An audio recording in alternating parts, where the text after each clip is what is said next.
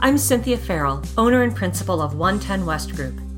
I work with leaders to ensure they have the organizational talent and culture they need to achieve legendary business results and establish a positive leadership legacy. I'm passionate about developing what I refer to as legacy leaders, those who lead with a balance and blend of strategy, authenticity, pragmatism, and compassion. In most of the episodes of this podcast, I'll share conversations I've had with leaders who have found that balance, who have made and will continue to make an incredible impact on the companies they work for and the colleagues, employees, and customers they work with. They are true legacy leaders. In some episodes, I'll dive into a concept around legacy leadership and share my thinking, experience, and stories. I am a storyteller after all, and a legacy leader in my own right. If you know of a fantastic leader that I should speak to, or a legacy leadership concept you'd like to hear more about, please head to the Contact Me page on my website, 110westgroup.com, and drop me a note.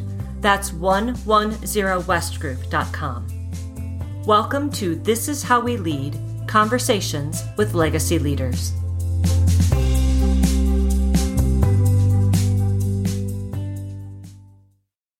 This episode continues the Leading in Crisis series of this podcast, where I'm talking to legacy leaders about how they're leading their teams in our current reality.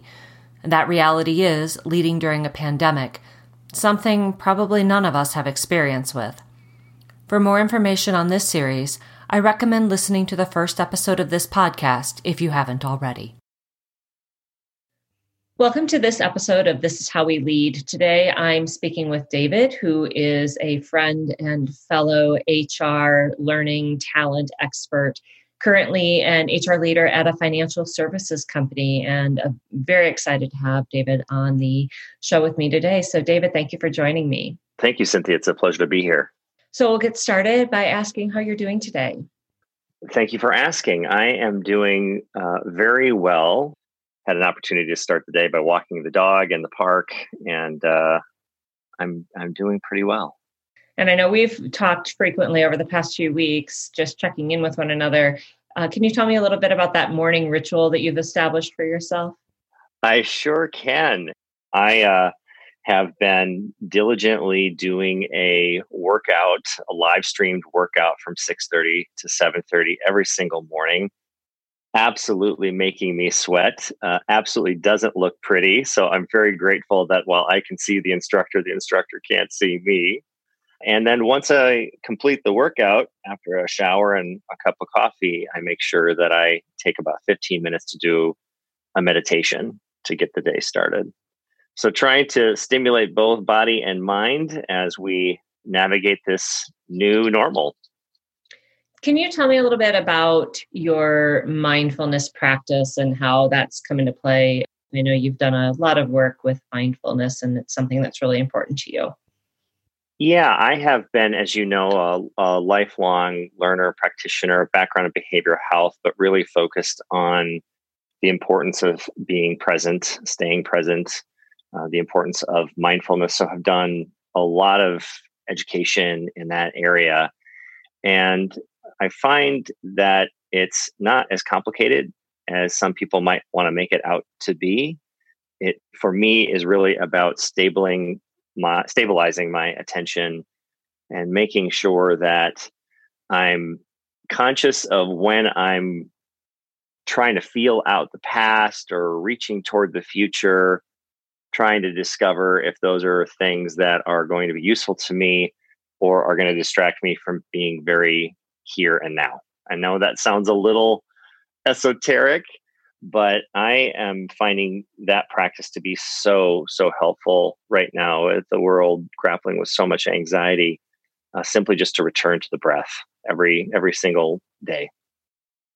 One of the many challenging things about the situation is that we have no idea what the future is going to look like. We don't. And however we can pretend or think or imagine it might look, it's probably not going to look that way.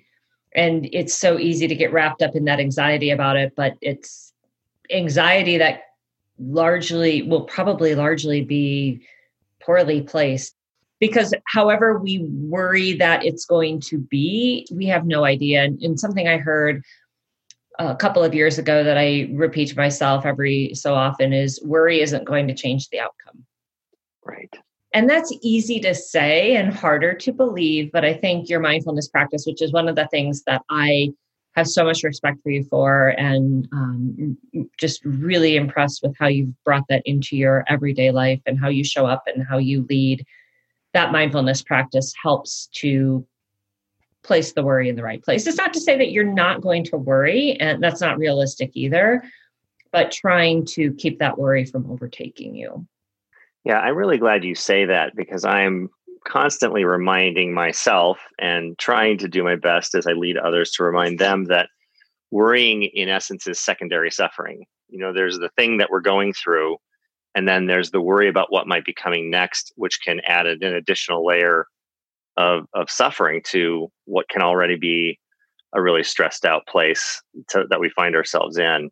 And I've shared this story with you, Cynthia, in the past. I had an opportunity to do a meditation retreat about a year ago, and yoga was a big component of that. I know you're a fan of yoga. I'm not necessarily the practitioner that you are, but I found myself really enjoying the practice in the particular setting that we were at. And throughout the week, as we would do the yoga practice, the instructor / facilitator kept using the phrase, so many options, so many options. And at first, that message was just very much in my head. Yes, there are so many options. My ability to do downward dog may not look as beautiful as the person next to me, so don't worry about it. Just do your best. I was very much focused on what I thought that message was about. But as the week went on and we began to do more mindful meditation, I really started to become aware for myself that when I'm under stress and under incredible pressure, that our brains can sometimes constrict and we lose the ability to see that we have options. And I find that the environment that I'm operating in right now, where there's a sense of urgency, there's a sense of stress, there's certainly that sense of we don't know what's coming, that we can neurologically find ourselves not seeing options. And so as a leader, and certainly having the fortune to work with a great team, that's what our jobs are, is to help people see that they have some options, even when it doesn't feel like it. So I'm curious, when you talk about your team, how are you bringing your mindfulness training, your mindfulness practice to your team in a way that is supportive of them without being, I guess, overbearing? Well, I work with an incredible group of people who have a lot of experience and a lot of talent. So if I talk about concepts like mindfulness in the work, I very much try to keep it grounded in what we do day to day. One mindful practice that I remind my team to do is, as they engage with business leaders and with partners and they listen, which is probably the most important component of mindfulness, is to not only listen to yourself, but to others. But as they listen, to just also be aware of how they would answer the question. Do I understand, accept, reject the central premise that's being given to me? So as the business leader is saying, this is what I want to do, being able to ask myself, do I even get what they're wanting to do? Do I believe in what they want to do, or do I think they need to go in a different direction? And if you can't check in with yourself on just that most basic of consultative questions, you're probably already starting the marathon in a really challenged way. So that's one example of how mindfulness among my team plays out. And certainly constantly encouraging them just to simply check in with themselves. How are you doing? What are the forces that are at play in your life as you're trying to do this really important work? And we all find ourselves in this very humbling, very level setting situation. Some of us, of course, are more challenged than others based upon our circumstances, but many of us are home contending with kids and dogs and noise. Many of us are going in to environments that are seemingly alien from what they've experienced in the past, wearing face masks or dealing with customers who are wearing face masks, or constantly that threat of, am I being exposed to something that could, be detrimental to my health or the health of the people I care about? So there are many invitations in the world today to get pulled off of your center. And that ability to just say, how am I doing right now? And how might it be compromising my ability to serve? I think is such an important mindful question. You also serve a role as an executive coach in your organization. I'm curious to hear from you how your role, how you have engaged with those you're coaching, how those conversations may have shifted since this crisis started and as we're moving through it. It's a great question. There are invitations all around us, given the current circumstances, to be reflective, to consider our impact on the world around us, and to, again, look inward. And so with my coaching practice, what's not changed is I am always encouraging candid, vulnerable conversations with my coachees to better understand where their developmental edge is. Where's that space that they need to grow? And it may be very nuanced. It certainly may not be broad brush, but I find in my experience as a coach, if you try to coach past that developmental edge, they won't have any idea what you're talking about. And if you're coaching well within the center of where they're used to operating, you're having a great conversation. You're not coaching. So I do a lot of contracting on the front end and a lot of conversation to really understand where that edge is for someone. And one of the questions that I'm asking my coachees these days is, what is required of you right now? As you think about the people that you care about, whether that's in your personal life or with your team, what is required of you? And how comfortable is that for you? And how do you sustain providing what is required of you in a healthy way? And that usually leads to some pretty rich conversations. I love that question. What is required of you right now? Mm-hmm. And then following that with, and how sustainable is that? Mm-hmm. Have you found in those conversations that your coachees identify things that maybe they feel are required of them that aren't necessarily that they can let go of? Yes. You're smiling at me. And you're smiling back at me, which, yes, absolutely. I think the beautiful thing about that question is it reveals my agenda. It reveals what's important to me. It doesn't necessarily reveal reality.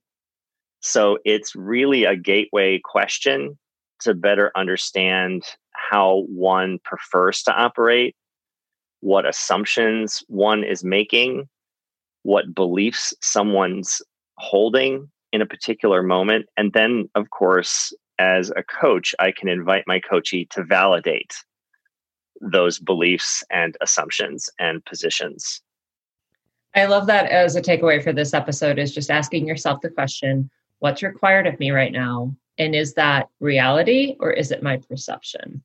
And are there things that I can let go of? And I think that, David, needs to be a whole conversation for a future episode of this podcast, because that is so rich. I'm sitting here as, we're talking about this, I'm sitting here having that inner monologue with myself, right? About what do I think is required of me? And is it truly a requirement that is coming from outside, or is it a requirement I'm putting on myself? Yes, that you are already on the path with that beautiful question. And that's why I love it so much.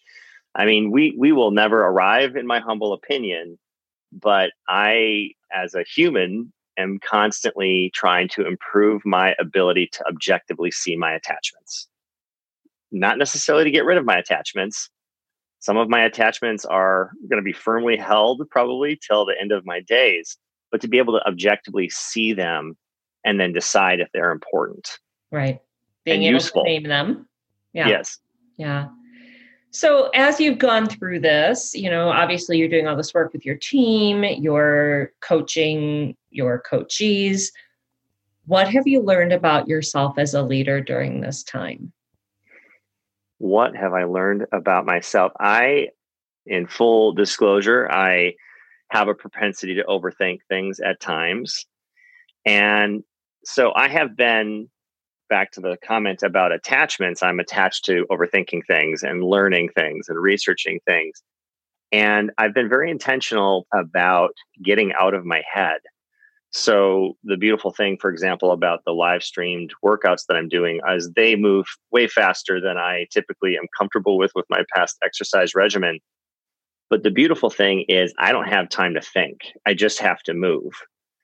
So that is, I think, so important for us to give each other grace, that as we're having to navigate some, unique, unprecedented situations in our organizations and for ourselves in our personal lives, to just take a step and recognize that it may not be a perfect step. It may not be the right step. We can course correct. And I know you've had past guests talk about course correction as well, and would certainly just join that chorus that sometimes you just have to move and not overthink the move. And when you notice whether or not the move got you closer to a direction you want to go or not, then you can make some decisions from there. I'm reflecting on something I've learned about my yoga practice over the years, is that there are times I will get on the mat, and the idea of doing yoga is that you get out of your head, which is completely unrealistic, right? Right. There are times where I need a slower practice. I need to really sink into the postures, but there are times I'll get on the mat and my brain is racing. And the best thing that I can do in those situations is to just start moving into a fairly fast-paced flow, not overthinking everything, just moving. And that will actually get me out of my head and keep me from swirling on things that I probably am trying to control that I can't control, right?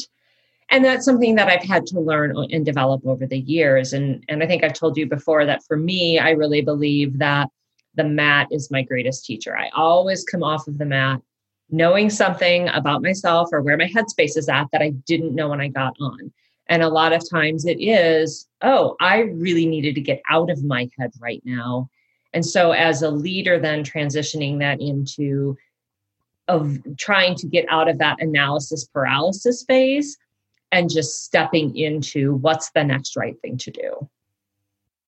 That is so right on, Cynthia. And as you describe that example to me, I reflect on my own experiences with these morning workout routines and talk about being able to examine my attachments or what's required of me, finding myself on occasion getting caught up in that I'm not doing the move correctly, which is absolutely an attachment.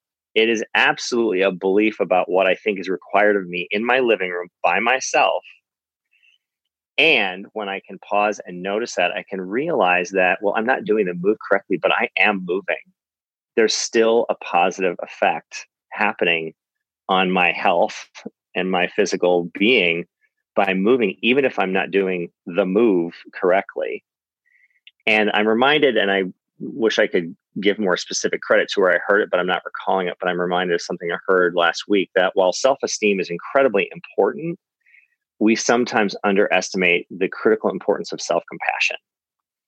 And in fact, the person that shared this said that self-compassion may even be more important at times like this than self-esteem.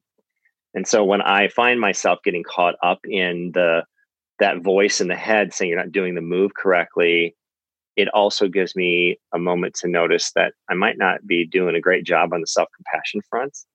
And can I just give grace that I am moving?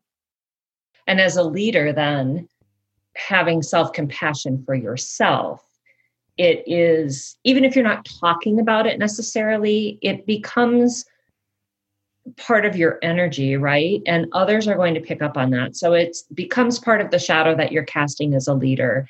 If you're having compassion for yourself, that gives space and permission, even though it's not necessarily needed, right? But it gives space and permission for others to have compassion for themselves in the workplace as well.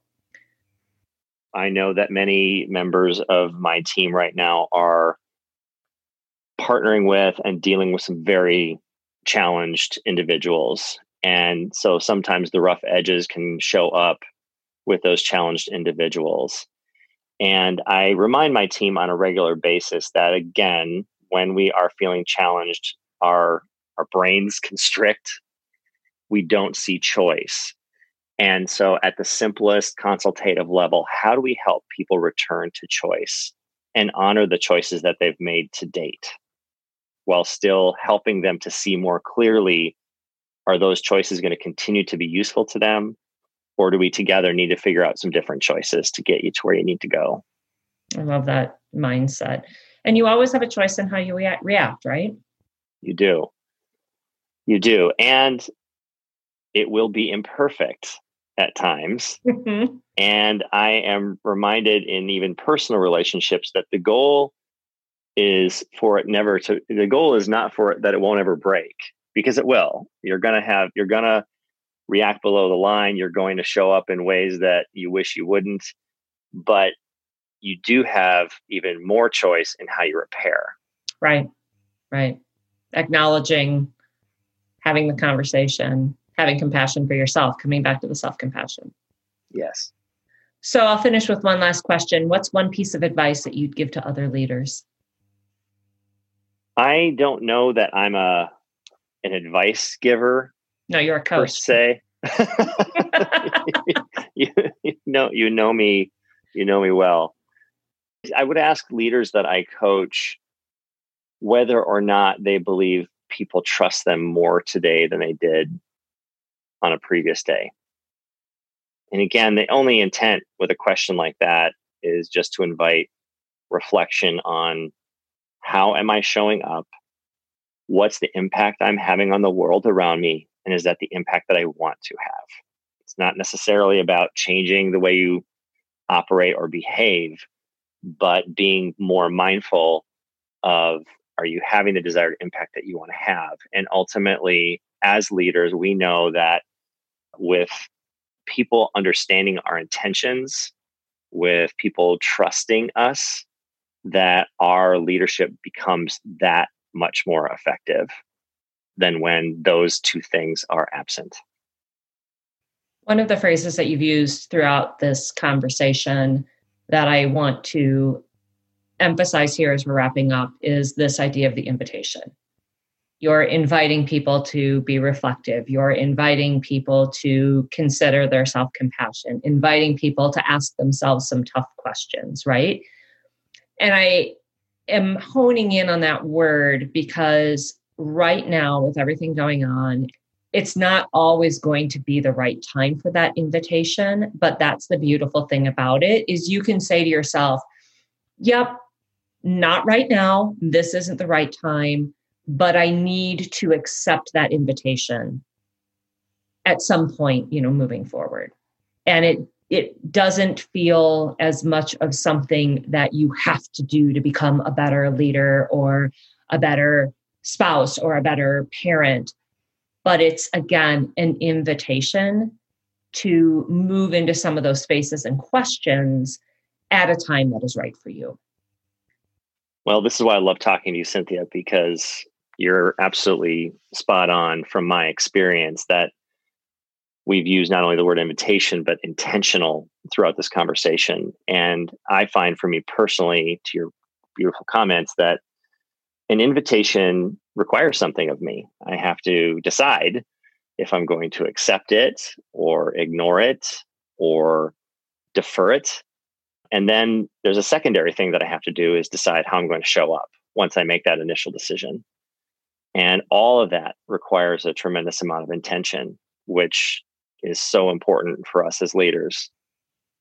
I would invite those listening to invite themselves into some of these questions that we've talked about today, because you've given me a lot to think about, and I'm sure those who are listening as well. But David, thank you so much for your time today. It's always so wonderful to have these conversations with you, and we will definitely have more in the future. Thank you so much, Cynthia. It's been a pleasure.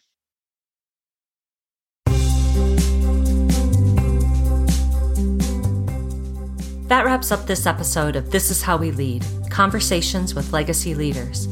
Thanks for listening. If you'd like to learn about the work I do with organizations and leaders to achieve legendary business results and establish a positive leadership legacy, please head to my website at 110westgroup.com. That's 110westgroup.com. And if you know of a fantastic legacy leader who I should have on this podcast, use the Contact Me page on my website and drop me a note. Thank you again, and be well.